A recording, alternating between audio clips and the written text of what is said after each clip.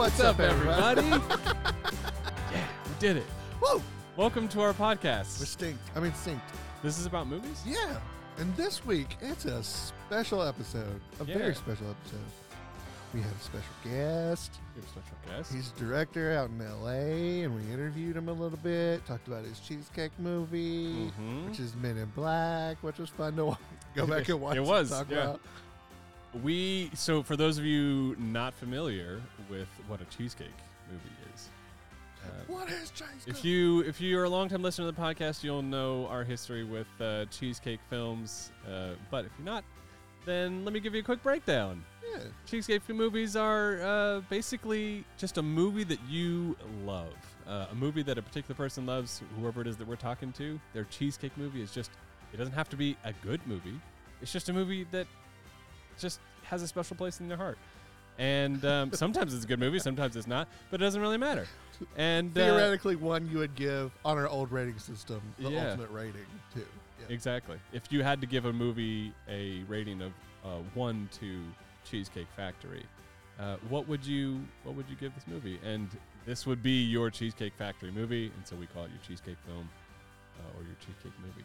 So today we are talking with special guest, independent film director Stimson Snead. Yes. And we're going to be talking about his cheesecake movie, Men in Black. Nice guy, funny guy. Exactly, yeah. I love him. Great guy to talk with. We're also going to be talking about a movie that he wrote and directed. And it got, a short film that he did. Is in the process of being turned into a real feature feature film. So lots of exciting with stuff real to talk famous about there. Hollywood actors. Yeah, he's got lots of fun stories about his experience as an independent film director or just a person who has worked in the film industry for quite a while now. And all kinds of good stuff. So we really hope that you enjoyed the episode. Before we jump in, though, we have a couple things we want to talk about.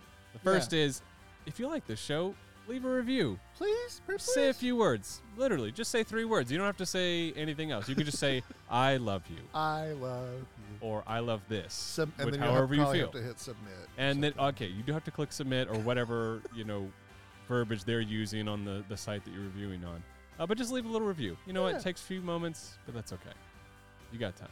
Or, you're sitting here listening to a podcast. Yeah. Unless you're not sitting there. And then I see you. I see you not sitting there. This isn't for you. I'm not asking you to stop what you're doing and give us a review. If you're driving, go ahead and pull over. Yeah. Just take a moment. For the people who aren't doing anything else, if you could.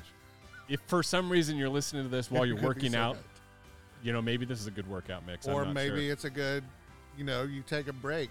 Between reps, high interval, you listen to, intensity training. We know all about that. Yeah. No, we train. Yeah, we have another podcast about working out. That's how much we know about it. So, yeah, you can check that out. Only the hits. HIITs. Only the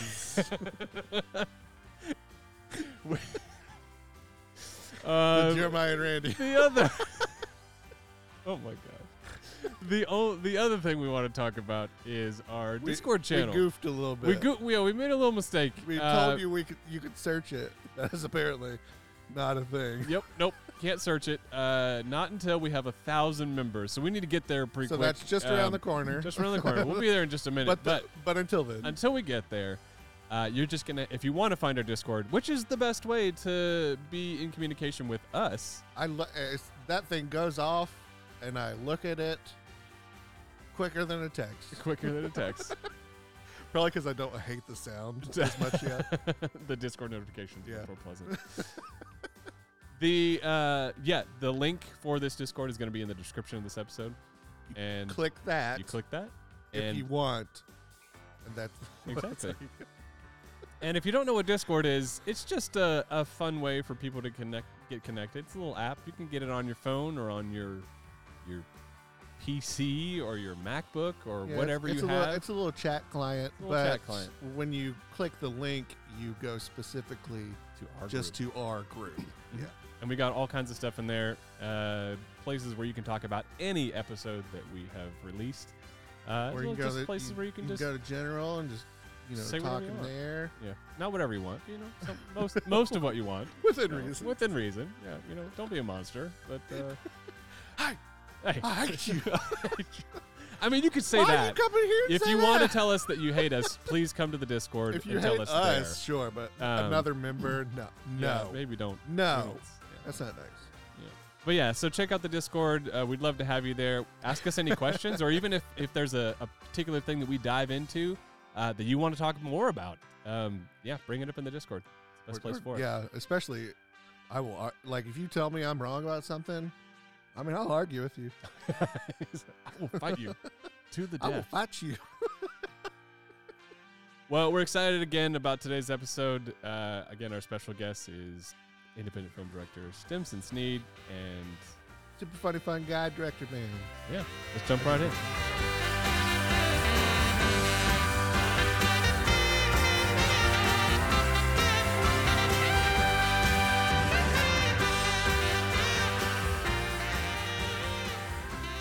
Stimson, where are you talking to us from today?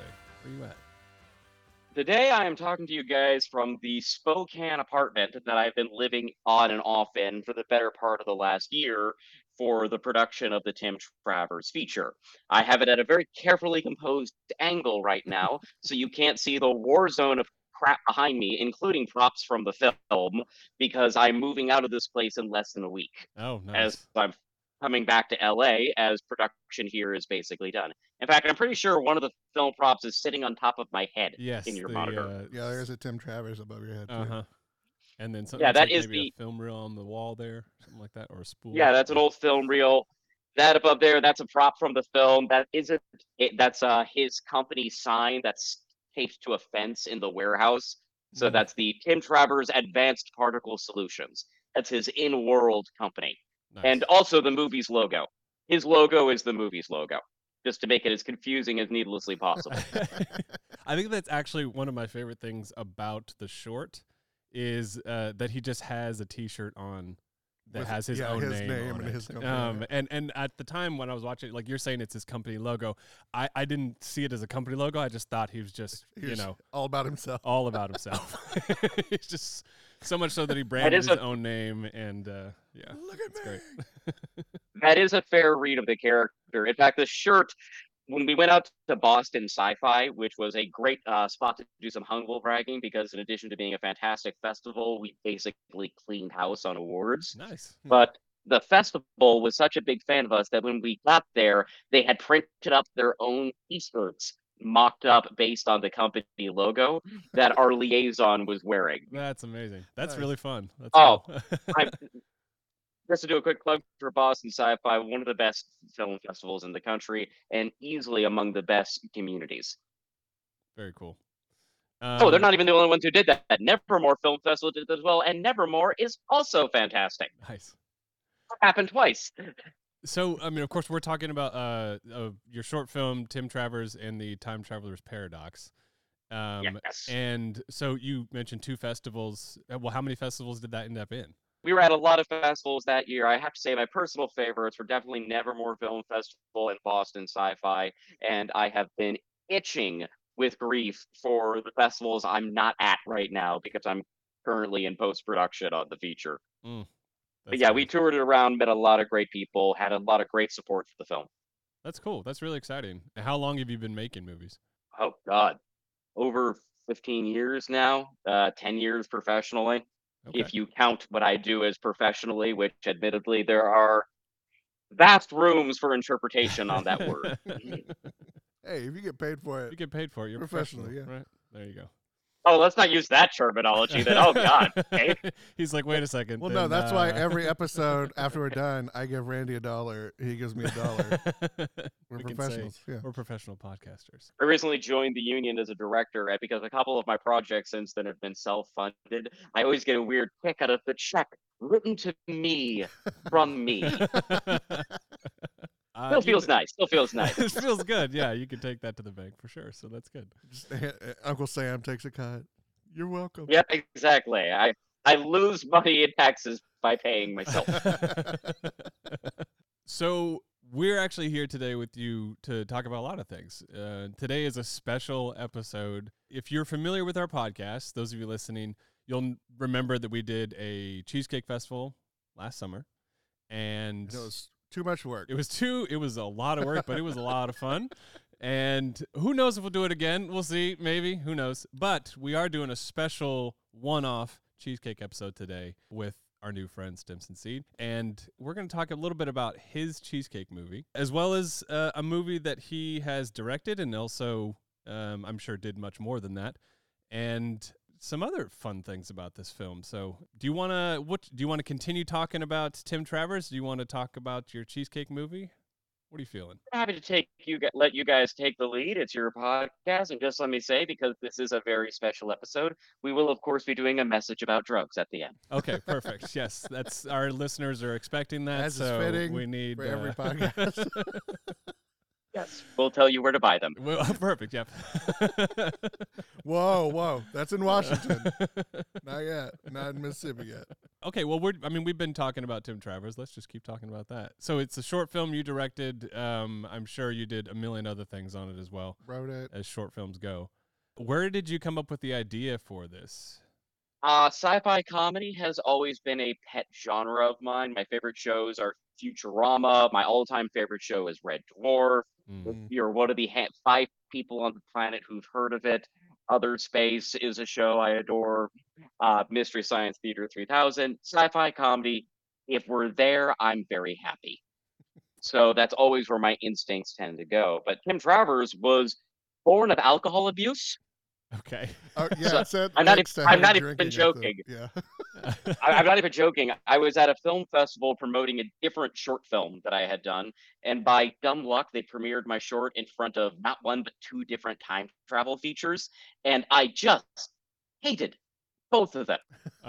Hated them to the core of my being because they focused on all the wrong things. Like people use time travel as MacGuffin. There's so much interesting stuff to explore with time travel. There's real scientific theory explaining why time travel is impossible. And if you dig into the theory, it's really interesting. And one of those truth is stranger than fiction.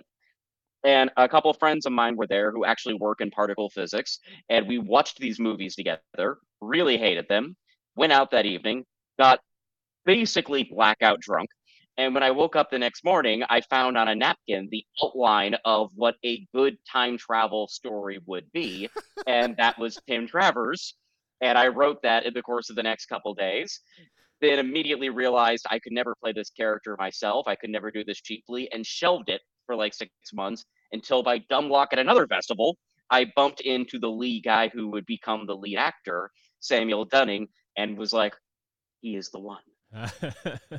So you sort of time traveled, like your past self gave you this movie and your present self just discovered it on a napkin, essentially.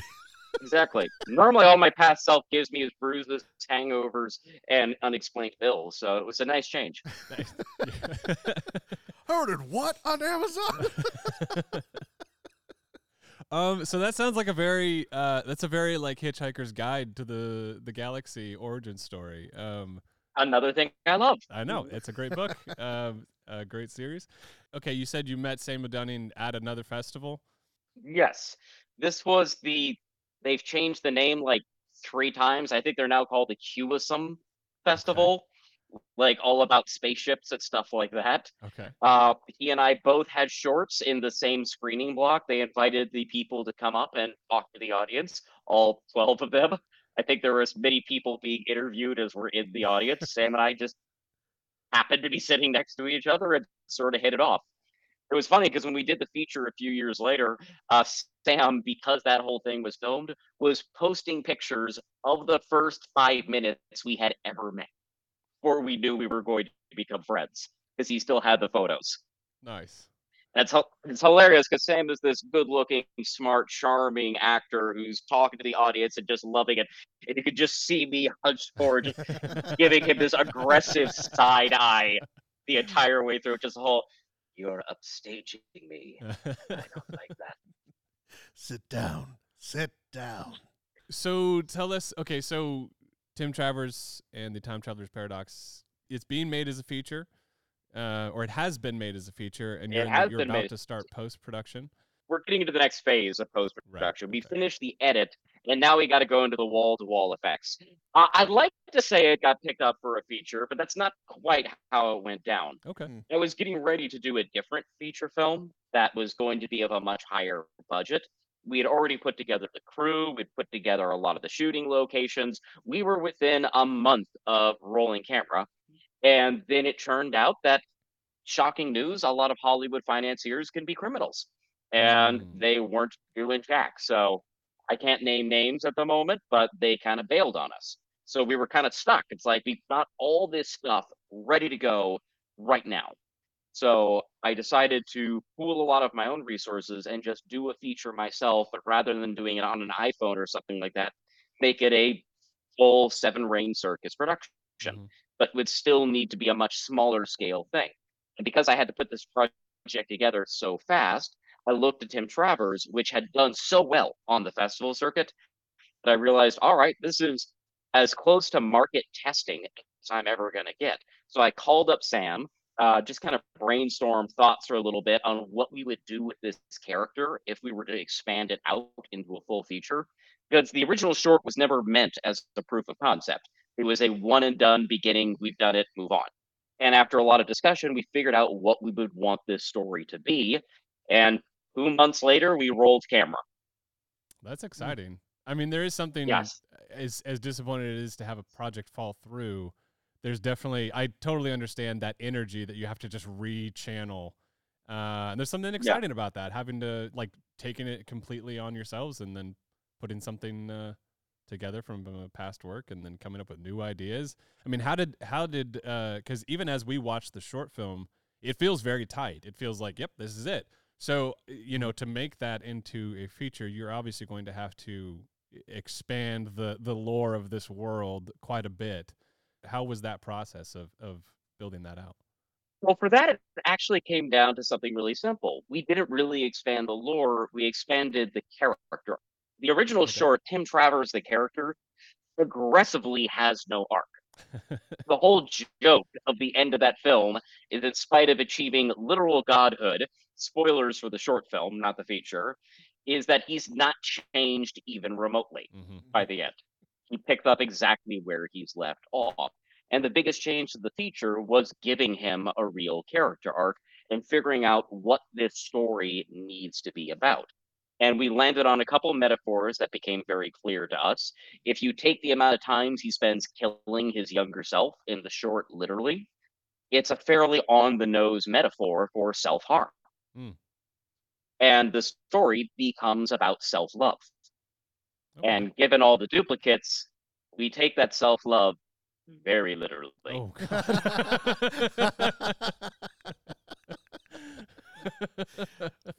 For those of you listening at home, his eyebrows went way up when he said literally. So, give us just for everyone listening, give us just a brief, like, breakdown of the story, or at least the log line. You know, the pitch. What is the story for Tim Travers, both the short and the feature, is about the classic thought experiment, the time traveler's paradox, in which a time traveler creates a time machine that allows them to go backward only 1 minute in time. They use that 1 minute to kill their younger self. Now you have a man who cannot exist, but somehow does. That is the paradox. Paradoxes are impossible. And the premise of the film is to let the impossible happen and then figure out how the impossible is possible. There's 3 major ways that it could be plausible, and the film explores them. And the idea behind that is we get into the mindset of a guy this self-hating that he would do this level of violence to himself repeatedly and often hilariously, and really getting into the headspace of that person. How far is he willing to push it? How much of the fabric of reality itself is he willing to shatter just to prove that? Along the way in the feature, he's going to be butting heads with a radio podcaster, a conspiracy theorist. He's going to deal with the terrorist organization that he stole the plutonium from that powers his machine, the various hitmen they send after him, and he's going to, somewhere in the middle, try to squeeze in a date or two with Felicia Day to see if he could figure out if he's even capable of connecting with another human being. These all sound, I mean, we've seen the short film and these all sound like great changes to us. So that's great. That's really fun. A lot of it really is just filling out gaps Yeah. from the short film, explaining how he powers the machine in the first place, Mm-hmm. and expanding the world around him and the world that it takes place in. The film takes place in what I like to call post-apocalypse light, where Okay. it's not a post-apocalypse, it's more just extreme societal entropy. Okay. So when we see the outsides of his lab, when we see the world Tim lives in, everything is broken, everything's in decay, not from nuclear apocalypse or zombies or anything like that, but from a lack of infrastructure. The stuff we're already seeing in a lot of cities in America taken to an extreme. And entropy becomes one of the central themes of the film, that everything will, given sufficient time, break down to its most fundamental parts and lose its information. Did you find it difficult at all to, I guess, make it so that your audience would be able to digest all of that stuff? Because there's a lot of information that has to be gotten across in a very short amount of time. Absolutely. And the method we used in the short, we ended up copying almost verbatim for the feature because Okay. it works so well there, but expanded a little bit more. So we had a better runtime to work with. Mhm. Basically, we took our inspiration from video games. The first third of both the short film and, in this case, the first 15, 20 minutes of the feature are a tutorial level. The reason we see the Tim Travers character repeatedly killing himself in various different ways is one, because it's really funny. Mm-hmm. Two, we're laying down the ground rules for how this works so that we can understand his confusion about the things that don't work. So a lot of the reason it repeats itself a lot in those first couple of minutes really is a video game style. This is the tutorial level. We need this stuff. We have, because for the audience to follow anything that's going to happen after this, we've got to make it clear. And in the feature, because there's so much more stuff going on, we occasionally have to revisit that tutorial level just to remind people of what's going on. Mm-hmm. And and the big change there with the feature is while the first two thirds are very rooted in that science mindset, for reasons that I won't give away now, by the time we get to the last third of the film, it's very deliberately goes completely off the rails. Mm-hmm. I did appreciate So, every time a version of Tim would realize just too late they were just about to get killed. oh yeah. Wait, no. Oh, we kept the butt shot, by the way, from the short film. Oh, That's in the perfect. feature too. That's Yeah, you have to. So if you're not gonna have a Deadpool bullet up the butt moment, then why be a filmmaker? I mean, just You're like, I'm paying for this. This is in there. movies should be Roll it. fun. And my feeling is like Tim Travers, especially with both short and the feature, can really flirt with pretentious, given how heady some of the ideas are and how deep into the weeds of scientific technobabble for the 2% of the audience who actually really understands the babble it is. So my feeling is the very least I can do if I'm going to be this self-indulgent as a storyteller is make it as much fun and entertaining as possible. My hope at the end of the feature film is even if you didn't understand one word what was coming out of it, you're still laughing your ass off beginning to end. That's what matters to me as a storyteller because then I can explore these ideas that are so fun and interesting to me, but I can do it in a way that the audience can have a blast with it. yeah, that sounds great. So that's the goal at least. Yeah. We've got a test screening coming up in a few weeks, so fingers crossed. There's a lot of laughing. I can promise you this: afterwards, one way or the other, I will be drinking. Hey, there you go. And maybe you'll stumble into your next idea for a film. And then it's a I'd like and to it's do a a kid cycle. film perpetuating next. cycle. Yeah. It's a horrible cycle. Yeah, Cycle of creative abuse. there you go. So we all have friends who are into particle physics, but it sounds like your friends are maybe more into it than ours. A little bit. I'm just curious, like, it sounds like you and maybe just like your inner circle are very into science just as a whole, and you like to explore it in films. Is that something that were you ever interested in just being, like, I guess, in a scientific career in any way? I was late to the game on science, and it's really not my inner circle. It's more a side circle. It's like Okay. in film, those of us who are really into education science, we sort of find each other just because of our similar interests. Another great science filmmaker is Jesse Hendricks, who does the Chemical a Day in May video series on YouTube. She does a lot of the educational stuff for Getty. And in addition to being old friends, we both are folks who are just interested in this sort of stuff. So we end up talking about these things together. Same for my friends who work in particles, stuff like that, because when I wanted to do a short film about the Mars Spirit rover, it just put me into a lot of contact with various folks from NASA and JPL. And we just sort of started talking. I think because it's so niche within film, the folks of us who aren't even trying to do documentaries, but we just like to do fiction that's hard science, you just sort of keep bumping into each other because, oh, you understand the Penrose effect? Let's talk. And as far as me getting to science, I was super late to the game. I was already out of college. I was doing a web series called The Adventures of Chadwick Periwinkle, which was a sci-fi comedy in the Hitchhiker's Guide vein that had no scientific knowledge whatsoever. I had barely taken any science classes at all in my formal education. But when I was doing the web series, I wanted to use a bunch of actual space photos. So I just started going through everything Hubble had ever photographed, and I became fascinated by these images. And then I started just picking up podcast after podcast, astrophysics books. Eventually, when I moved down to LA, I started auditing physics class, particle and astronomy classes at USC in UCLA, just getting in on classes. And I fell in love with this stuff. The deeper you read on it, the crazier it gets. Point where it's hard to figure out how to make narratives about it, because how do you even put a human into those scenarios? And I was very late. I was very late to the game in my love of science. Well, that's really cool, though. I mean, I don't know. Not everyone would go to those lengths to research the subject matter for the work that they're doing. I mean, auditing classes, things like that. That's a lot of your own time and work to get out and do that. That's pretty neat. It's cool. Well, you always have time when you're unemployed. Well, okay. Professionally that is the great making gift movies. We don't know anything about great that. Gift. I don't know. Yeah, I guess. That is the great gift of being a struggling filmmaker. You're never lacking for time. There you go. So, what about this experience of translating Tim Travers and the Time Traveler's Paradox from a short film into a feature? I guess what about this experience has changed you in any way? 1 week directing an actual feature with a real crew is better than all of film school combined.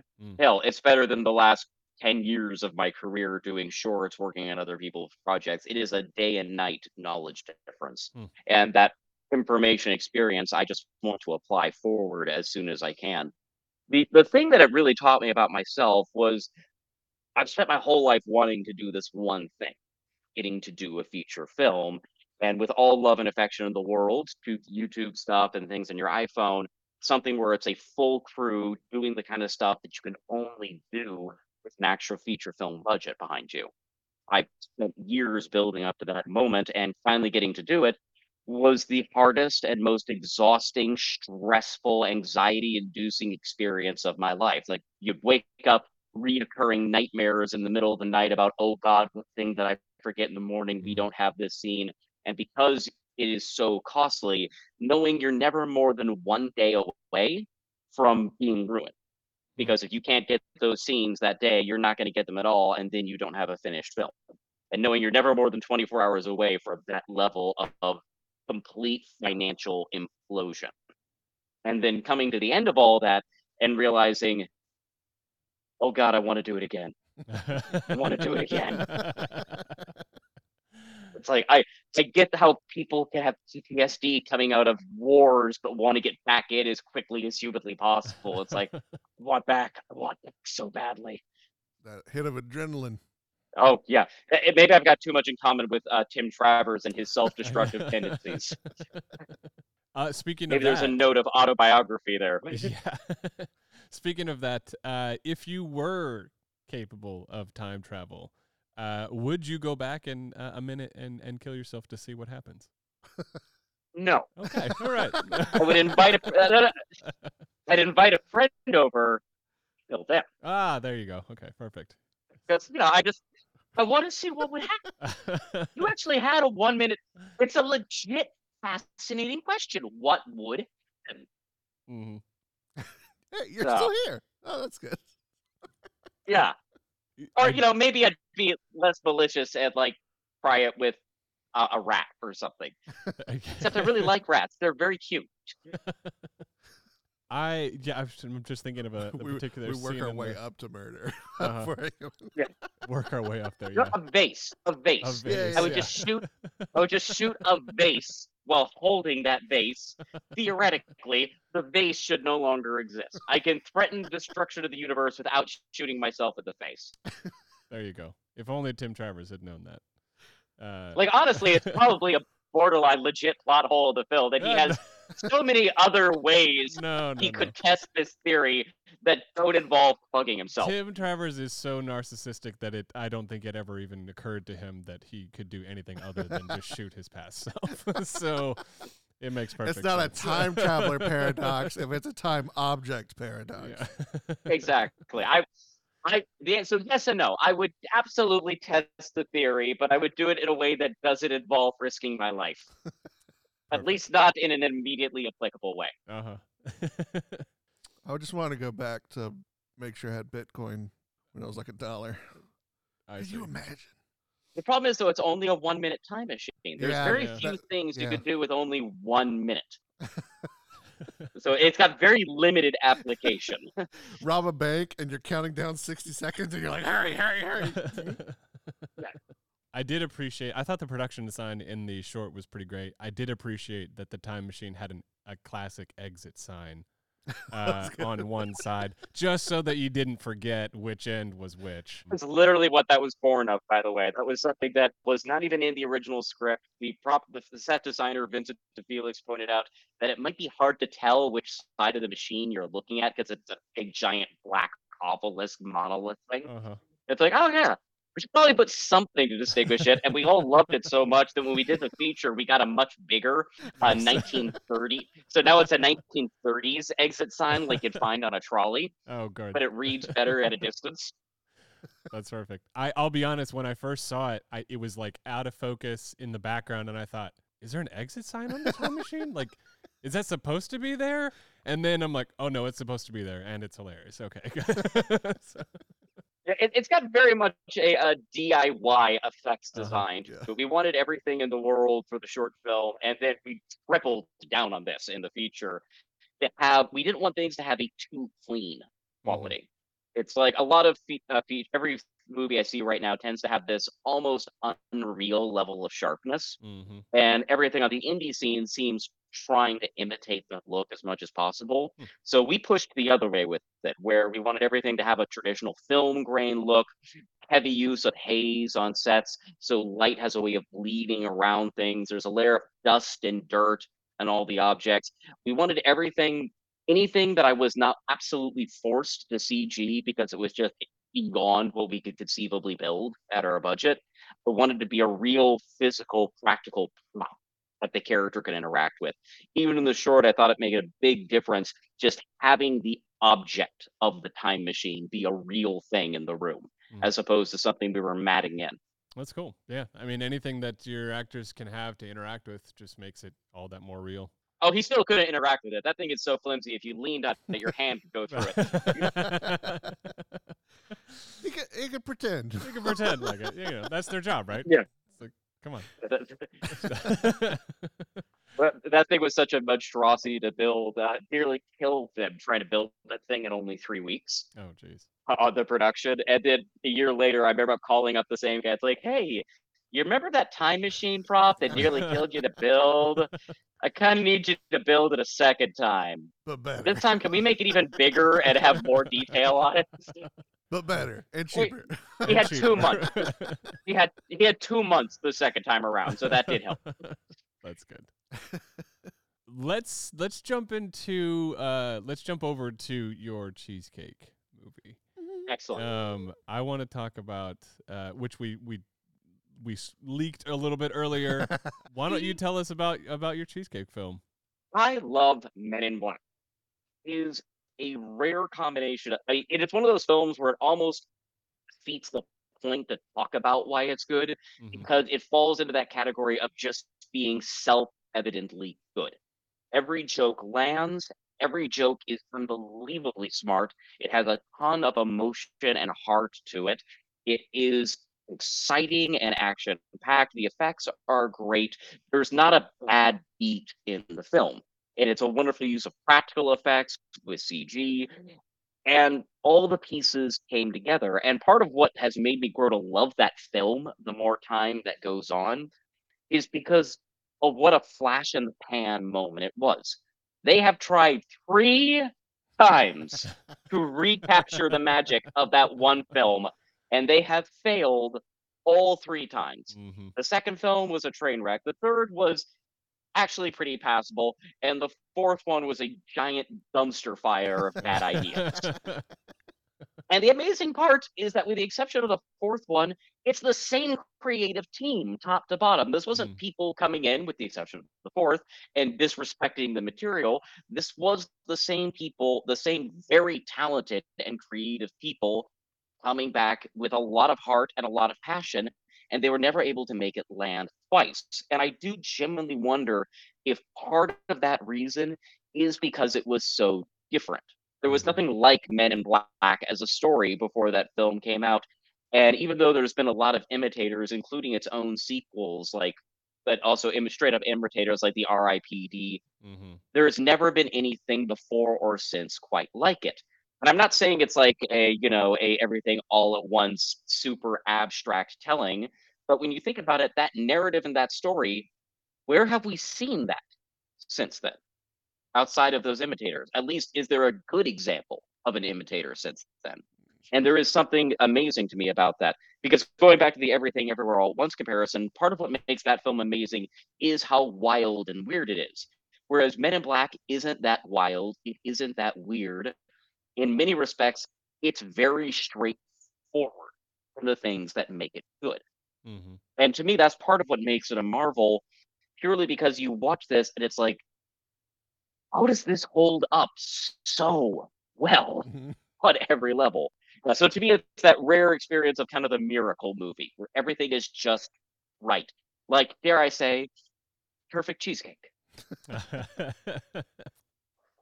You When know, it's some of the one of the reasons why I think maybe that is just when it was made. So it came yeah, out in '97.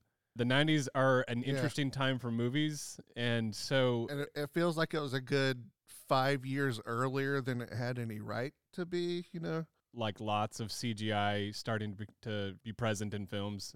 So you've got a lot of the bug and all that stuff in there, and several of the aliens. and they really knew how to use the CG, Yes. because it was far, but it was well before the age when CG could do anything. Hmm. But but it also was not so enamored of CG that they have, like, these days. There's so many from that era of bad CG that Hmm. hasn't aged great because people were so enamored of it. It is not enamored of its CG. When it's there, it's really good, but it's very well balanced with practical effects. A lot of what they're doing is puppets, but careful compositing Hmm. in the CG elements. A lot of it is a very creatively restrained film on the visual side, Yeah. focusing on what they can do right and really effectively. Even just the choice to have the bug in disguise for most of the movie, which I understand the practicalities of it within the structure of the story, but like that character is one of the best parts of the movie for me. I love every time he's on screen. It's got this like Sam Raimi vibe Yeah. of the zombie like walking around pulling his skin back, like all this stuff that's hilarious. Yeah. You know, Vincent D'Onofrio, before anybody knew who he was, yes. Yeah, just that's what turning in that's a crazy. banger of Yeah. a performance. Yeah. And like yeah, like you said, it's Vincent D'Onofrio in your head, and then like he's yelling at a wife and then walks out to his truck, and it's like, that's Vincent D'Onofrio. And the other great joy of that character, and this is one of the things that goes back to, when you can do anything, it stops you from having restraint. And a lot of the time, that is not a creative boon. The CG of the bug at the end actually holds up pretty well, Hmm. I think. But they crammed all of their CG budget into that one scene. And because his performance is so good, and they keep teasing pieces of what's under the dead, writhing skin, Hmm. they build the hell out of that villain. When he finally rips off his skin and you see him in full bug form, it's a moment. It's a fuck yeah moment of screen watching because they have taken their sweet time building to that. And when it finally gets there, it's earned. It's not the modern trend we get now of random character turns into a monster in the last 5 minutes, because here they build and build so well to that. You are dreading what's under the skin all through that film. And they let it be grody and gross, where you get the sense that there's things writhing beneath it. Yeah, I mean, every time his sleeves just drop cockroaches out, which and is his mouth is when he gets in the beautiful. cab with her and he screams at her. Yeah, all that stuff. Yeah, it's great. Although I still have questions about how he fit that much bug into one Vincent D'Onofrio. But let's not nitpick. He was tripled up in some spots. Yeah.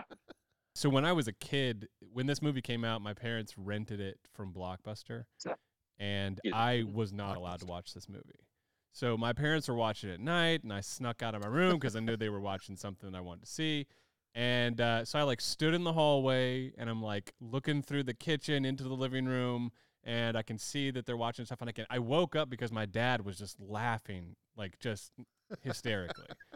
And I saw that they were like watching a particular scene and then rewinding it and watching it again and then rewinding it and watching it and just doing this over and over again, which is like something like my brothers and I would do as kids, because it's, you know, we're kids and it's the same thing over and over. It's funny, but I would never see my parents do this. So I knew that it had to be something hilarious. I must have laughed or something, and it let them know that I was in there. And I thought, oh gosh, I'm in trouble. But I think my dad was in such a good mood. He was like, you got to see this. And he just like invited me in. And it's the scene where he takes over the man's body initially, and he goes back into the house, and his wife is pouring him sugar water. And she's like, your skin's like, you know, falling off your bones your or whatever. hanging off your bones. Yeah. And he's like, oh, and he pulls his face back, and he's like, is that better? My dad thought that was the funniest thing he had ever seen in his life, and was rolling on the floor laughing. And so, I mean, as a kid, I was just like, this is the greatest moment of my life. Like, I'm getting to watch a movie I'm not supposed to watch, but also this is hilarious. So some good memories for that. Also, way to date yourself with the choice of words. He would rewind. Yeah, right. I mean, that's what it was. So, I mean, a Blockbuster, rewind, all that. So we had what was at the time called a VCR and a tape. I miss VCRs. They were great. I still have one. Nice. I'm trying to find more. They're like, I'm waiting for the vintage new line VCRs to come out. Like they came out with record players and everything else. Sooner or later, somebody's got to start making new VCRs for the collectors. You know, they're making a comeback. I've seen several Airbnbs that just have like VHS collections, and it's like a little, you know, just a thing. A little. Doesn't a tape lose its magnetism over time? Yeah, I don't know. I mean, well, I would argue they need to make a comeback because there's so many movies that were never. There's so many things that were only ever stored on VHS, so we need to archive it. So we need VCRs for the collectors crowd. We'll add that on at the end when we talk about drugs. So we'll just all of our Kickstarter. Somebody get on that. What else? You guys were talking a while back about Men in Black coming out in the 90s. I miss movies in the 90s a lot. As good as stuff is right now, one of the 90s was kind of a golden age of blockbusters doing weird stuff. There was no one thing that was only coming out. These days, things are dominated by superhero films, and some folks consider that the greatest thing in the world, and other folks consider it a cinema apocalypse. I fall in the middle ground because if a superhero movie is good, it's a good movie. I'm just sad that that's the only type of blockbuster film we seem to see anymore. So I miss when you get these random weird stuff. That's the era that Men in Black was born from, that The Matrix was born from.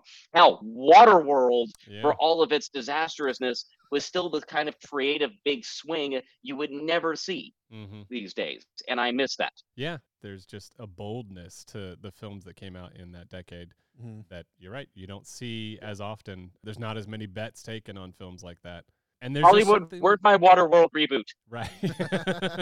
See, I don't know if we want that. I don't know if that's like, because, like, the magic that, even as bad as that movie is, there's a magic there that's just, you just can't. And that's maybe why none of the Men in Black sequels have really worked, is because, I mean, Men in Black 2 was only made a few years later, but it was after, Y2K changed us, really, is what happened. And so, but there's I haven't heard that theory before. The Y2K theory of film. Yeah, everything changed after Y2K. We had to get rid of all those old computers. It's the old computers. That's what it was. It was the secret sauce.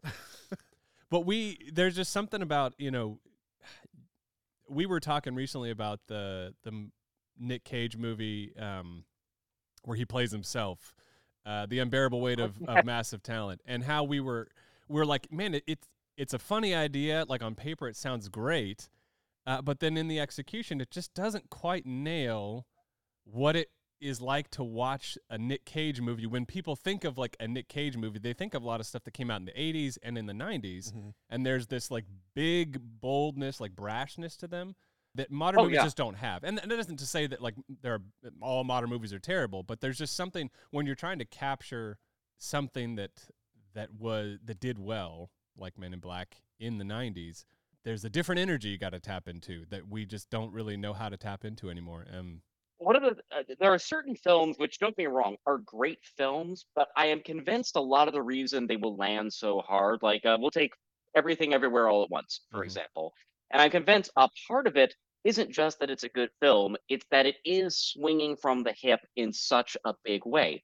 To the point where even the elements that, if you want to dig into it, that kind of don't work in that film, and if you dig in, don't make the slightest bit of sense, you kind of just don't care, because it's so much fun to see something so willing to be different. Yeah. Another great example is something like a Mad Max Fury Road, which is actually a very, very simple film plot-wise, but it is willing to be aggressive in a way you just don't see. And I think that lands so hard. And I think a lot of films pick up a lot of energy just by their willingness to be so themselves without apology. But that's risky, because the more themselves a film is, the more likely you are to land in a spot where, wow, this is unwatchable to anybody but the filmmakers. It does truly require risk to do that. And I mean, that is something that you don't see as much anymore. We're sounding old now, talking like, well, back in our day, the movies back in the 90s. But not to say that all the movies in the 90s were great, because they weren't. But there is something about that. That's what made them great. That's what. Well, also I actually have a theory about the old movies are always better, because I remember hearing this from my parents, stuff like that. I think movies are actually always pretty consistently awesome, but it's always going to look better in hindsight, not because of nostalgia, but because we forget the bad stuff. Yeah. So it's like, you gotta remember, hundreds of thousands of movies come out in a given decade, probably a given year now, with how much stuff is made, and we forget the 99.9% that were garbage. So with the only thing you remember from the 90s are your Men in Blacks, your Matrixes, your Dark Cities, it's gonna look fantastic, because those were all fantastic movies. But we also forget about, our Spawns. Hey, Michael Jalil White did what he could with that character, okay? And John Leguizamo in it was actually pretty fun. But yeah, he's great. There's always great stuff in bad movies. But I think that's part of the reason people always think movies were better in a given decade. It's because they're only remembering the good stuff. Like right now, I mean, take the year right now. We're going to talk about this era as the Mad Max, your Fury Roads, your Everything Everywhere All at Once, the good Marvel movies, and we're going to forget the 50 million bad things that came out in our own decade. I mean, we already have. So I think so it's already. I've forgotten some of the things we've done podcasts about. Well, the modern era's really bad attention span does help speed that up. I feel like we're less nostalgic these days for our own recent past, because we have no memory spans anymore. Well, it's too much. There's much more coming, like, at you all the time now. So stuff's got to hit hard to stay with you. Yeah, it's so easy to just let it go as this new thing's barreling down at you. You're looking at 10,000 things and remembering one of them now, as opposed to 100 things coming in, remembering 5 of them. It's funny when you were talking about your guys' Cheesecake question. Like, I always go to Men in Black because even though I don't think it's the greatest movie ever made by any extent of measure, I always go back to what a perfect little gem it feels like for what it's trying to be. Mm-hmm. But when I was thinking about that question, when you guys had emailed me about that beforehand, sometimes it's very hard just to look back at the previous year because there is so much good stuff coming out at a given time. Mm-hmm. Like films that stay with me recently right now are still The Lighthouse, Vikings, or Northman, same director, Yeah. Green Knight, and it's actually hard to remember even a year ago, even though there were great movies just a year ago. Mm-hmm. Even looking back since when we've started the podcast, it's like that movie, that movie, that movie. It's like, like 20 really good ones. And it's like, those were in a year? Yeah. Oh, yeah. Yeah, it is. As much as I am nostalgic for elements of the 90s because of the creative focus and the ability to take risks. But these days, it's fair to say we're in kind of a golden age of good content coming out and from lots of good content coming out. In fact, the things that kind of scare me right now is I think the market is extremely oversaturated. And what we're seeing with a lot of streaming services cutting back on their amount of work, stuff like that, is they're realizing that it's oversaturated. There's just too much money being spent on too many different things, which is great news for little guys like me, but bad news for the health of the art form. Yeah. Every week I'm asked if I've watched this thing or if I'm caught up on this show, and I'm like, I just do not have the time I don't know to what you're talking be about. in all of that because the shows and movies that I'm already watching are wonderful. So it's like, okay, I can maybe squeeze in a little bit more time. Got to sacrifice time with the family to go do that. But hey, you know what? Well, it helps if you're single. I imagine being unemployed would help. Yeah, that's true. Yeah. Yes, it both help. Yes. Got it. I have so much more time to watch stuff. I have a strategy I've been using basically my entire adult life when it comes to that, and I'm going to make a very unpopular opinion right here. I don't watch dramatic television until it's canceled. Okay. Won't watch it until it's off the air. Okay, yeah, that's good. I have a reason. It's too much of a time investment. A movie, by the nature of the art form, gives me a beginning, a middle, and an end. A book, by the nature of the art form, gives me a beginning, a middle, and an end. TV shows, even the very best ones, because of how the corporate incentive on it works, oftentimes you won't get an ending at all, or they'll drag it out too long and ruin the thing you loved. Because we're talking, if a show runs more than 5 seasons, 100 hours of your life, easy to invest in something like that. I think that it had the trouble to give it ending is kind of a bare minimum requirement. So I will watch shows after they have gone off the air, and I know just based on reviews or cultural feedback that it was still worth it. Yeah. Even if people hated how it ended, like your Game of Thrones, stuff like that, I don't know anyone who even that after that show ended that wouldn't still say it was absolutely worth the ride. And it was. And I went back and enjoyed the hell out of it. Yeah. But it saves a lot of time. I'll watch not it a when bad it's idea. done. Yeah, and I imagine you don't get your hopes up like we all did before season 8 comes out, You're just like, I've already I know been this is hearing the gonna go. backlash from the sides. Yeah. So Yeah. Yeah. So yeah, you don't hate it as much as we do. yeah, like I get to I talked about this on another podcast I was on the other day. I'll even defend the last season as just a bad creative choice from a production standpoint. From a writing standpoint, all the evidence is there. There's nothing from a story structure standpoint wrong with the last season. If anything, they've telegraphed it from a long time getting there.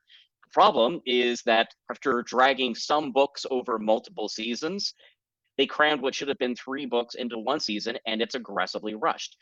The creative decisions don't feel earned because they didn't give the audience time to get there. But from a pure narrative standpoint, it's fine. It's far from the most bad ending in TV history. I'm old enough to still be angry about what happened to Alf. Oh, remember the canonical ending of Alf is the government captures and kills him. That's the canonical spoilers on a 30-year-old show. But they thought they were going to see. This is what I mean about bad endings. They thought they were going to get another season, so they did a cliffhanger where the government captures him with the intention of dissecting him, and then they didn't get another season. That's the end of Alf. Oh my god. Well, I guess he got dissected or whatever. We'll see you later, buddy. See you later. Exactly. They did a reunion like 5 years later or something where they don't even acknowledge it. So in my headcanon, that's just a different Alf in the reunion. Other Alf is, in a jar somewhere. That's beautiful. It would have been hilarious if they had a reunion without him. It's like, he died. Oh, I would love that, actually. That would be hilarious. Yeah, so to all of you angry at the ending of Game of Thrones, you don't know how good you've got. It's like, okay, they definitely dropped the ball and they overly rushed it, but at least you actually get canonical ending that ties up the characters. Yeah. Not just like a fade to black in season 7. It's like, I guess they all died. I don't know what happened. Maybe they got dissected by the government. Yeah. Season 7, and everybody died. One title card. The end. I hate this show. Oh my gosh. That is a good way to go about watching a show, I think. There's definitely some shows that I jumped in on the first season and then they got canceled second season. When I was younger, I didn't understand all that stuff, and I'd be watching the show and be like, man, they're really ramping things up right now. Like, they took their time in the first season with the mystery, but this season's just like, here's an answer. Like, why are we going so fast? Oh, it's over. Oh, okay, I see. Season 2, episode 4? They found out they had 3 episodes to wrap it all up, so they had to go for broke. Yep, yeah. And then, of course, you just look over at what's happening at Netflix and HBO, where it feels like they're taking all their favorite shows outside the barn. No, they're sending them to a farm upstate. They'll be fine. Yeah. Did you like Inside Job? Inside Job's doing fine. It's on a farm. It gets to run out and play with the other shows every day. Yeah. Look, you can go to this other website and write your own ending. We'll give you all the tools for a word processor. Do whatever you want.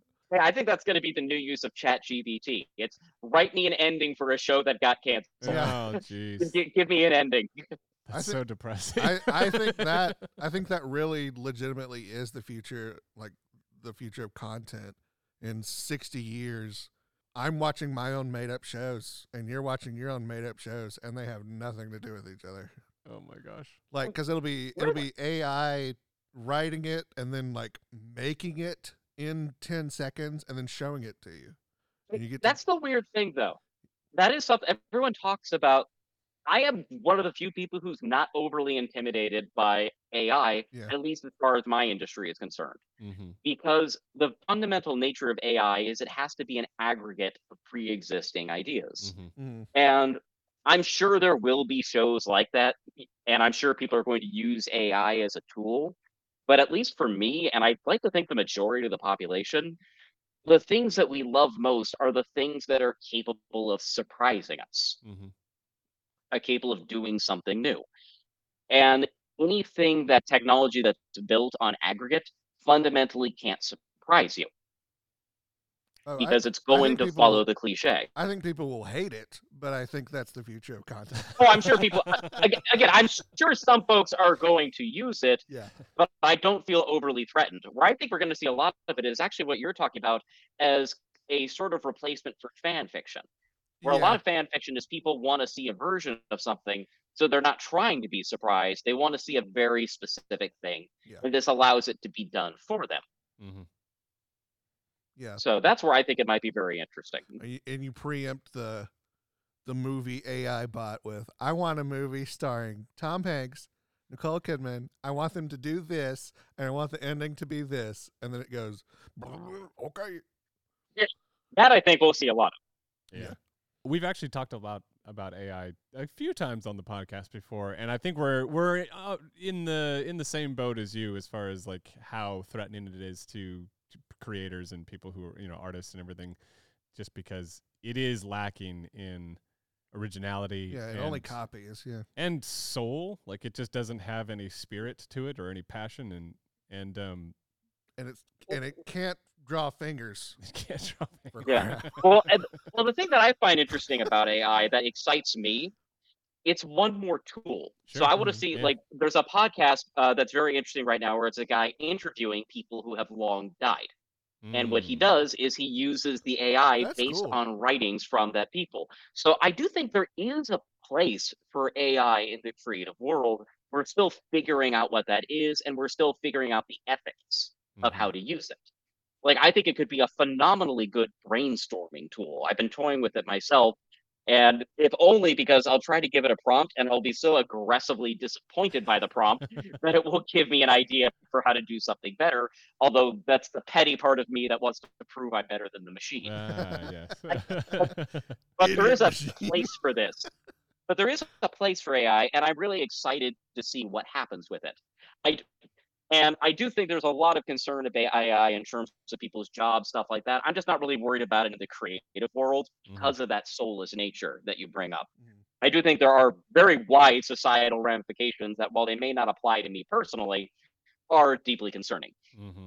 And I look forward to the when someone pulls up this podcast 15 years from now, after I've been put out of work by AI, saying, look at the hubris of this idiot. The hubris of man. No, That's no. where we, we AI cut is to black gonna, and say 20 years later. AI is going to It's just- listen Yeah. to this and then send the AI cops out to get Oh us. gosh, there it is. Because we didn't Oh yeah, say or it. it's like I'm living in cops. a hovel somewhere as the AI version of myself is winning awards because it's more creative than me. And it's like, remember that time you didn't feel threatened? How do you feel now? I mean, this sounds like a good premise to a new film right here, but or maybe a really bad one. I'm not sure, but I don't know. I can already see it right now. Person, although I think Futurama already did that. Robot, feel my existential crisis for me. Robot, express love to my family for me. Yeah, I think Futurama already did that film. Feel my existential dread for me. Okay. That's really good. Great episode. It's a scary door bit. yeah. I know this stuff way too well off the top of my head. These are the things I know instead of things like how to pay bills or taxes. That's not important. So yeah. I mean, if they Exactly. didn't So teach you have it in to high school, forget it. you got to make money to worry about taxes. Yeah, when you can just write checks from yourself to yourself, it's just You're like, Like I always have people say like, "Don't can I pay taxes like this? lie. Life is going pretty well for me right now these days financially." But I hear a lot of folks always talk about, "Well, aren't you worried about the tax rate going up on the rich?" And it's like, if I get into the income bracket that I'm paying the higher tax rate, I should hop into champagne corks that I can afford. It's like, I would love to get into the income bracket that I'm worried about how to dodge taxes. That is a great problem to have. I'm bankrupt. Why? So I can keep all my money. What? That's one nice thing about the indie world. I spent the better part of my 20s getting paid under the table. So that helped. That was nice. Editor, Unfortunately, when I was being paid under the table, usually it was like a restaurant table that I was a server at. hey, you know what? I mean, it's respectable. Who reports tips anyway? Except me, IRS. I always did. So tell me a little bit about your past a little bit when it comes to your career in filmmaking. Have you always worked in Los Angeles? Have you worked in other states?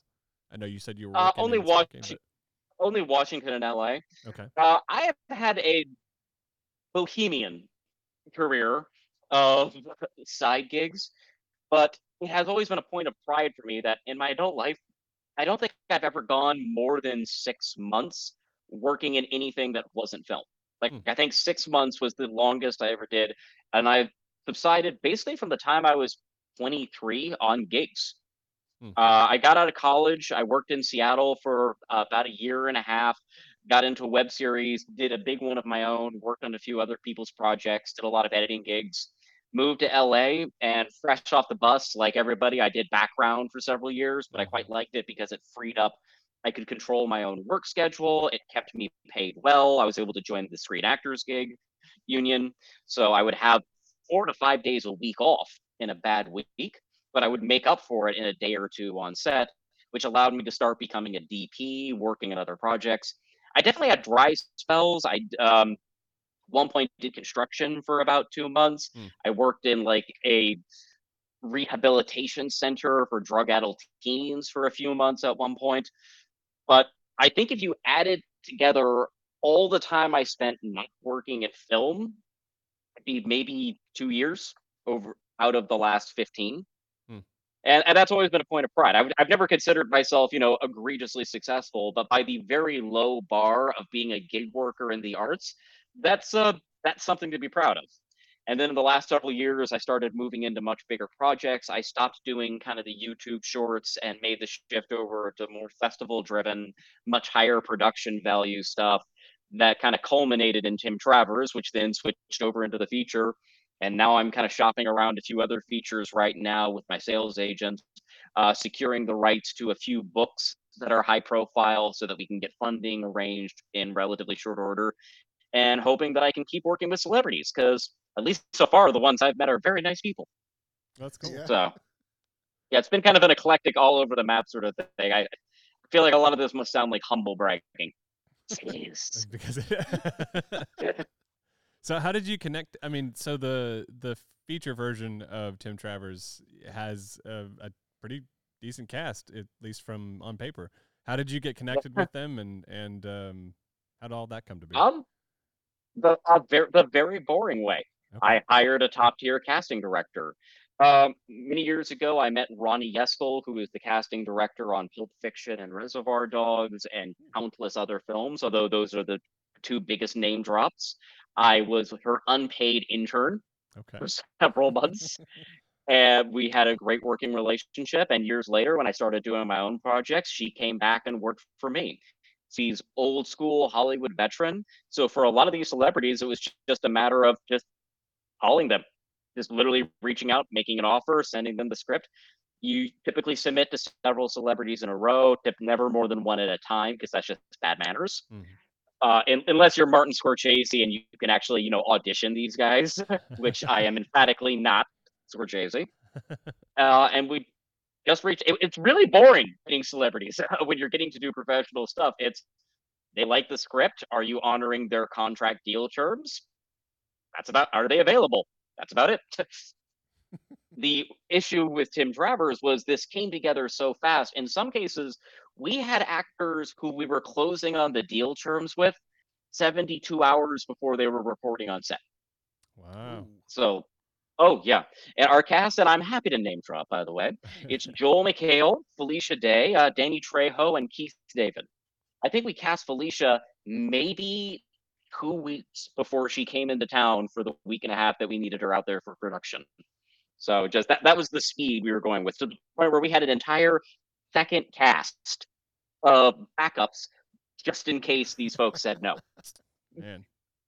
And a lot of those folks were really good, by the way. In fact, I went out of my way to take my entire backup cast and give them smaller roles within the film just so that I could still pay them because they were so good. Nice. We had this wonderful actor named Tony Dupe, he's an acting coach and teacher in Washington State. He's been in tons of television shows. He was going to play the role that ultimately went to Danny Trejo, but we were able to still bring him in as a drunken bar patron. And Tony, if you're listening, every line you have when we've been watching it in the edit gets a laugh. Like just every single time the editors and I are dying. So you are wonderful on camera if you're listening, Tony. That's really cool. What was it like directing? Much of the directing is just directing Samuel Dunning, who plays Tim Travers, because it is still, for 50% of the film, one guy playing dozens of different versions of himself. All of which poor Sam had to learn every conceivable line of multiple different Tims who have to act opposite of each other.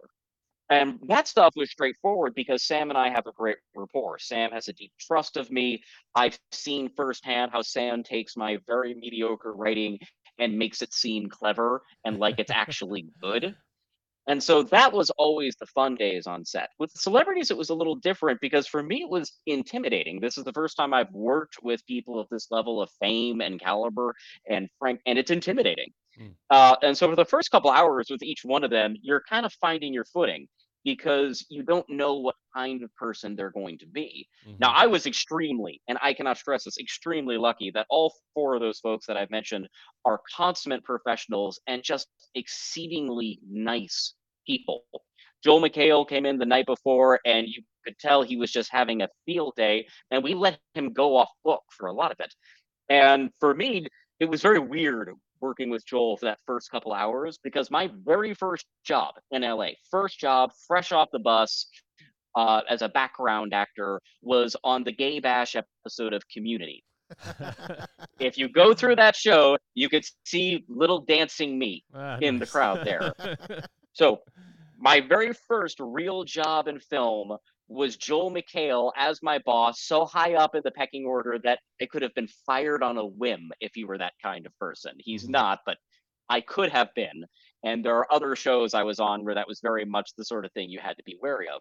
So then 10 years later, to have this guy come out on my set acting for me on my film, that was deeply surreal and probably the most starstruck I was the entire time, just because of my personal connection to Joel in that regard. So for the first hour or so, I was really kind of scared to give him notes because it kind of took me time to work up to it. Meanwhile, Felicia was a completely different story because she is just an unbelievably kind and easy to talk to person. And she was doing web series at the same time that I was doing web series back in the day. The crucial difference being that hers is the most famous web series of all time, and mine crashed and burned, and no one ever heard of it. I'm a big fan of the Trivial. Guild. I used to watch the Guild back when it's when it first started it's coming fantastic out, so. show. Yeah. It's still good, and in spite of the production value, the writing holds up. It is a wonderful show to anyone who has somehow made it this long and not seen it. She was just easy to work with. No ego to her whatsoever. Really got into her character. Was having a lot of fun getting to be a foul-mouthed, really mean character, which is so against her type. You could tell she was having a field day. And then you had folks like Danny Trejo, who's done this type of character so many times he could do it with his eyes closed, and yet he is so compelling on screen. And then you had Keith David, who I can't reveal what character he plays, as it would be major spoilers for the feature, but you step into the room with him and you want to talk about gravitas. That is a man whose voice can shake the foundations of the building you're in, to the point where the first time when I meet him, he's speaking very softly. He's this very sweet, gentle man. We get on set. His very first line, I actually physically stepped back, like, whoa, Jesus. I would be terrified to ever have this man angry at me. Just from the power of his speaking voice, I think I would break down and cry. No, I was very fortunate. And the only issue with directing celebrities I found was getting over my own insecurity with it. But they were all incredibly nice people. And also, the thing with a lot of famous folks who I've met unrelated to this project, you only ever hear the horror stories, but the horror stories are the overwhelming minority. Key factor to what keeps these folks successful is that other filmmakers want to work with them. And people want to work with folks who are fun and easy to work with. The overwhelming majority of famous people are incredibly nice people. Even the ones you've heard horror stories about are probably stories where you caught them on a bad day. And any one of us has a bad day. Now imagine that on your bad day, you have people hounding you with cameras. I don't think any of us I challenge most people are going to come off badly in that circumstance eventually. Yeah. I have yelled at a bunch of lighting guys. I will say that. Wait, what's your story there? No, you can't skip that over. Welcome to the Stimson Snead About Movies podcast. Jeremy, tell me about your experience. Or Jeremiah. Hey, my family calls her Jeremy, so you're spot on. Oh, okay. I wasn't joking, by the way. I wanted to hear the rest of this story. I'm listening. It was made up. He was made up, right? There you go. Yeah. Oh, I see. So we caught you in a lie. It was a trap. Your skin's hanging off your bones. That's what we do at the Stimson Snead podcast. We trap them. You thought this was your own podcast. Oh no. I want the The editor has been secretly working for me all along. Yeah, I want the our little icon icon up to here change just suddenly. like change. Yeah. It's This picture of my face to giving a thumbs up. Oh I my had a God. podcast with my best friend several years back, a gentleman named Alex Wolf, who's my good luck charm. I feature him and everything. Much like my web series, it also crashed and burned. I want to stress to everyone out there, by the way, who thinks I'm in a very successful position, it's because I have a list of failures yeah. longer than most people's resumes. Just work overall. My failure list is very deep at this point. Hey, but that's how you learn. That's how you get better. So, I mean, even you were just Well, saying earlier that just like in the position that you were being on a feature, that you learned more in just one day than you felt that you had learned in the past several years. And so, failing over and over again just teaches you what not to do for the next one. So, Well, more than that, a lot of failure is not one's own fault. A lot of failure is circumstance. And I think one of the big things you learn as you get older, it's an expression I used to love. The people who succeed are the ones who keep showing up. I think part of what failure teaches you is how to live with it, how to roll with it. Like how to, all right, this happened. How am I going to deal with this problem? How am I rolling with the punches? And it's one of the hardest things, especially in the arts where so much of your self esteem has to do with whether or not other people think you're good. And I know all the lifestyle coaches out there want to say other people's opinions don't matter. In entertainment, that is demonstrably wrong. Other people's opinions absolutely do matter. And when you fail repeatedly over and over, it is very, would be irrational not to examine that. At a certain point, everybody who's working in the arts has to be asking themselves, is this bad luck?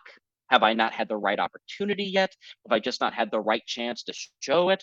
Or am I really not cut out for this? Am I really not as talented as my mom said I am? And that is an existential dread that plagues every single working artist I know out there.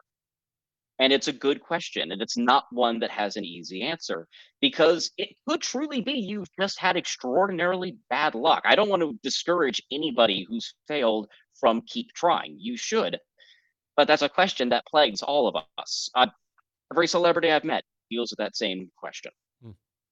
So you jokingly said that you had a list of failures, a very long list. Is there any sort of through line, I guess, in your own experience of like why you kept pushing on past like through those failures and moving to the next thing?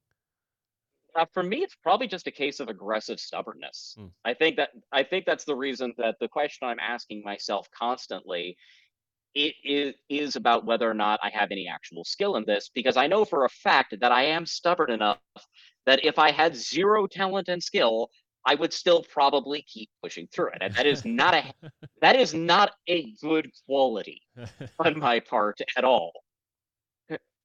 And I think that's why I find myself asking that question a lot, because I know what I would do if I had no talent, which is exactly what I'm already doing. So, but for me, I think it is just a stubborn belligerence. That's fair enough. Yeah. Yeah, not necessarily good quality. It's like if it's working out for me, then yay. But I don't want to recommend that quality. Well, I mean, you're saying stubbornness, and that definitely has a negative connotation. But I've always been one that said whether something is viewed as a good trait or a bad trait is someone else's view of it on you. So if someone looks at you and says, "Oh, he's really determined," then that has a good connotation. But it's the same trait. Well, and one of the advantages as you get older and more experienced is you do start to get a better sense of your strengths and weaknesses. When you're younger, there's a certain I'm great at every part of this, and the world needs to recognize my brilliance. The older I get, I love my career, and oh yeah. But the older I get, I have no reservations about sticking with the career I'm in. But I'm much more comfortable acknowledging that there are aspects of what I do that I am definitely bad at, like really bad at, and there's a reason that I need to outsource that. There's a reason I need to work with people who complement my weaknesses there. And sometimes it's even just communication skills. I have a tendency to talk at 50 miles an hour, and sometimes, especially when I'm doing stuff like Tim Travers, which is this very heady, out there scientific stuff, I have to remind myself that people don't have the faintest clue what I'm talking about, and that's on me Uh, to explain myself better. And getting to a point where you can realize it's not the other person's fault for not following, it's on you for explaining this badly, and you need to find a better way to communicate that. Yeah, yeah. If the ultimate point is communication, then yeah, that's a really good point. Well, on film sets, everything is communication Yeah. because no one can be all things. But especially when you're directing, you need everybody to understand you. And one of the things, and I've been on enough other sets where I wasn't directing, that I've seen firsthand the folks who have a certain attitude of, I'm genius, I'm Mhm. brilliant, and if you're failing to understand me, you are intellectually weak. And, you know, mm. fuck that guy. Yeah. Not realizing that's a fault. Exactly. The job of a director is to be a communicator because it's other people who have to realize it. You're not the one setting up the camera. You're not the one doing the acting. So half the time you're not the one doing the writing or the editing, and learning to communicate that is a challenge. And it's one I freely admit I struggle with. And I imagine the communication is different with each person. Oh, and you have to find your dynamic within Mm. your team because some people communicate very differently with each other. After this film comes out and however it's being released, what's next for you? Right now there is no next for me. So one of the other parts of this industry is how much time is devoted to a single film. Mm-hmm. So while production is done and the first phase of post production is done, there is still much more that needs to be done to finish this film. And there is the work of selling the film, which is an entire multi-person stage Mm-hmm. team involved. My executive producer is Ben Yenny. He's a sales agent, he's a distributor, and we go through him to try to connect to our final distribution so that we can get this thing out there to an audience and seen. That's the Mm-hmm. thing that pays back the investors. That's the thing that pays all the celebrities on the back end with back end points, because a lot of them took massive pay cuts to what they're entitled to help me out on this. So a lot of them don't really get a lot of their money unless the film is successful. Mm-hmm. I won't really come out of this well unless the film is able to get out there. And that is a part of directing as well, is that business side, especially at this phase of the career where I am not a sought after director. If I want a gig, if I want a project, I have to be the one who puts that project together. Mm-hmm. And that's something every independent director struggles with. So for me, the next thing is the same thing. It's Tim Travers. Mm-hmm. Now, what I am doing is we start looking into the projects we want to follow that. So we're looking at a couple scripts that I really like, a couple properties that have a pre-existing fan bases that I think would be a really good fit for my creative tone, with a person that we don't have a contract with him yet, so I can't name drop him. But if you enjoy video game commentary, you know who he is. Okay. Fingers crossed. Is there anything else about Men in Black that you want to talk about? We sort of use that as a springboard for other stuff, which is totally fine. But is there anything else about that film that you want to? There was one thing at the end of Men in Black that always bothered me. It's great, but I never understood why they abandoned it in all the sequels. Will Smith's suit in the very Yeah. last scene is such a cool, good looking suit, and it never comes back. Mm. No explanation is given for this, no, even though it's an objectively cooler suit than the normal one. And I know it's a minor thing. They wanted to go with the iconic look for the sequels, but it's always bugged me. Also, I just want that suit. It I is don't a think it good looked as looking good as suit. me, but I really want that suit. It was just a phase his character went through, you know. Yeah. Yeah. It was his post K midlife crisis. Yeah. There you go. He's like, Kay wore that tie. I can't wear this. Yeah. Just broke down too many chairs. Every time he'd try to tie it, he'd be like, that's how Kay tied it. Okay. So what else can I tell you guys? What weird details of doing independent films can I share? I don't know. What can you share? So I'll tell you something that's wonderful about getting to do a film. Mm-hmm. Catering. Oh yes. Every morning, especially when you're a director, if you try to skip breakfast, somebody will find you with food. And it will be a specially prepared meal that craft services made sure you were going to get. Our caterer is one of the best chefs in the city of Spokane, and I will admit I gained like 15 pounds during that production just from how good the food was. Oh, when lunch rolls around, it's like they would insist you go to front of the line if you're a director. I loved it. Oh, I loved it. You're like, My no, inner no, no, no, elitist. no. No, no, I can't. I Oh, can't no, no, we're possibly. all equals here. I can't. I can't. Oh, if you insist. One of everything, please. Exactly. Only your finest. Yes. Oh my gosh. Yes, So the best part of making a film is the food. I remember, so you talked about how you did some background acting when you were in LA. I did as well. And Yeah. so it's a weird world, but I remember doing some fairly low budget, like sitcom stuff. And I won't mention the show, but speaking of craft services, for this particular show, it was awful. They had wow. a bowl of apples for like 60 extras. Well, to be clear, it was awful for the extras. Oh yes, Now the actual human. I'm Now sure the that actual humans got. yes, exactly, yes.